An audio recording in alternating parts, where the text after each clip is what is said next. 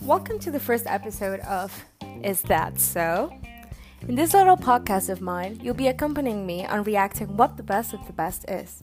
In each episode, we'll look at 3 categories: TV shows and movies, food and drinks, and controversial issues such as politics and social events, and talking about what the best of the best is in these categories. To get involved in the weekly dynamics, remember to follow me on Instagram and Twitter at MAVCD_, where I'll be posting the polls for each episode.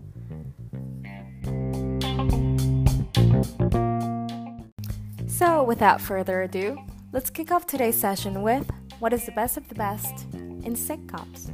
For context, I've decided the options for this poll based on what the Merriam-Webster Dictionary defines as a sitcom: a television series that involves a continuing cast of characters in a succession of comedic circumstances.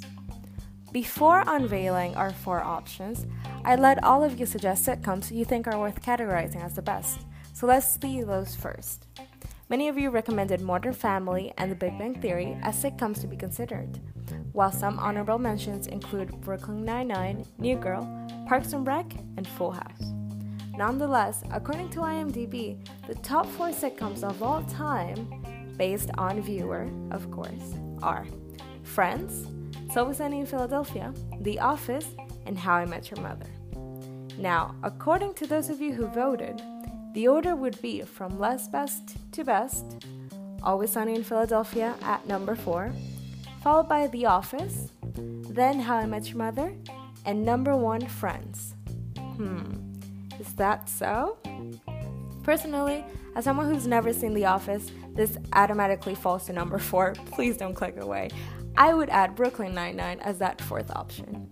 Next, I'd put Always Sunny in Philadelphia because as much as I enjoy it, I realize it is tailored to a very specific audience with a rather blunt humor. Now here comes the bit we all agree on, but maybe not because of the same reasons. I'd place How I Met Your Mother second, like most of you, because although the storyline is engaging and quite amazing, not gonna lie, the real villain of the series is its main character, Ted.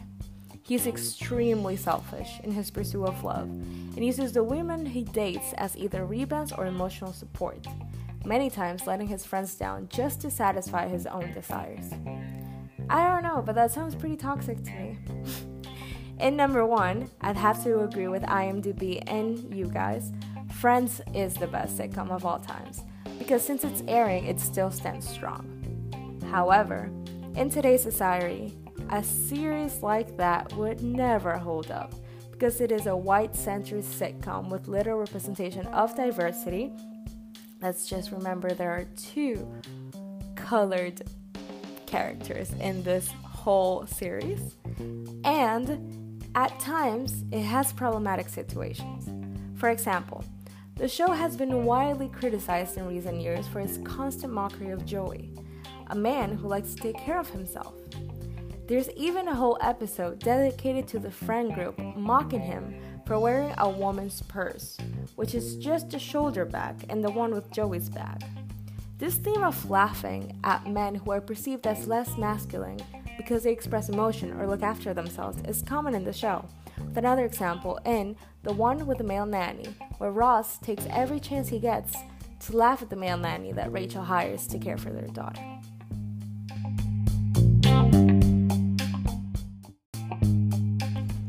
Alright, moving on to our next category, food and drinks, and the results are in for what the best of the best pizza topping is. The options were cheese and more cheese, tomatoes, corn, mushroom, just vegetables in general, pepperoni, bacon, sausages, and meat, and pineapple or sweet toppings. And according to you, the best pizza is served with a top of cheese. Is that so? The poll showed tomatoes and vegetables at the bottom, with pineapples and sweet toppings taking the 3rd place. Now that's shocking. Pepperoni, bacon, and such come in second, with cheese being the first. And I agree. Cheese is the best. It's simple, it's family friendly, everyone loves cheese, and if you don't love cheese, you'll make an exception for cheese pizza. New York pizza is best served with cheese because you don't know if the rest is safe. Just cheese all around. There's never too much cheese. I'd personally put vegetables second, followed by pineapple and sweet toppings in third, and pepperoni and meat last. But that's just a vegetarian in me talking. Although, hear me out. Pineapple and caramelized onion pizza will change your life. I just don't know if it's for better or for worse, but please, it's a guilty pleasure of mine that you do need to taste.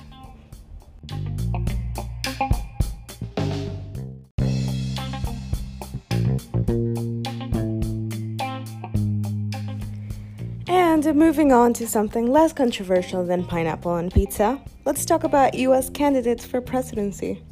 In honor of the still on hold elections, I asked you who you think would make a more suitable candidate: Mr. Trump, Joe Biden, and special mention to dear old Bernie Sanders, who didn't make it this far but still holds a place in American hearts, and if we're honest, international hearts all the same.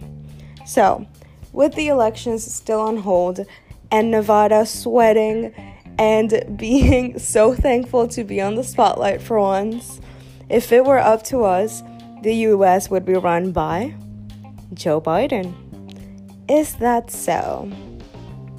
To be honest, the U.S. elections are a big deal for all of us because as the biggest capitalist market of the world, and let's say power of the world next to Russia, the U.S. elections are very controversial because, how do we say this nicely?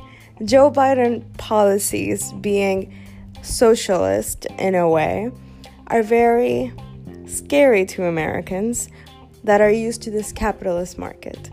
While we already know what Trump is all about. So this debate comes down to what are we more afraid of? Or what are Americans more afraid of? Their human rights being violated or their economy plunging into the darkness? To be honest, I'm just glad I don't have the duty to vote for either of these presidents, but as all democracies go, there is only two standing. I'm still surprised some people voted for Kanye. Like, that was a thing. Kanye had 1% of votes. 1% of U.S. Americans, that's a lot of people who voted for Kanye. But hey, we're not there, right? And for all of you who did vote for the elections, please DM me and explain to me why you voted the way you did, Or what do you think? Do you think us internationals don't really get U.S. politics? Please help us understand what is happening over there because we're all sweating. No one has been this political in a while.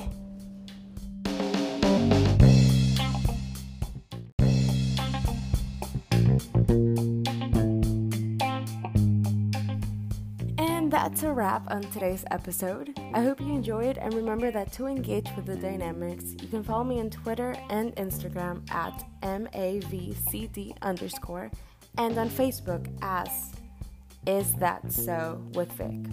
Also, send me a DM if you want to go ahead and change my mind on some of the things I talked about here, or letting me know you agree with me. Stay tuned for new episodes every other Saturday. Adios, amigos.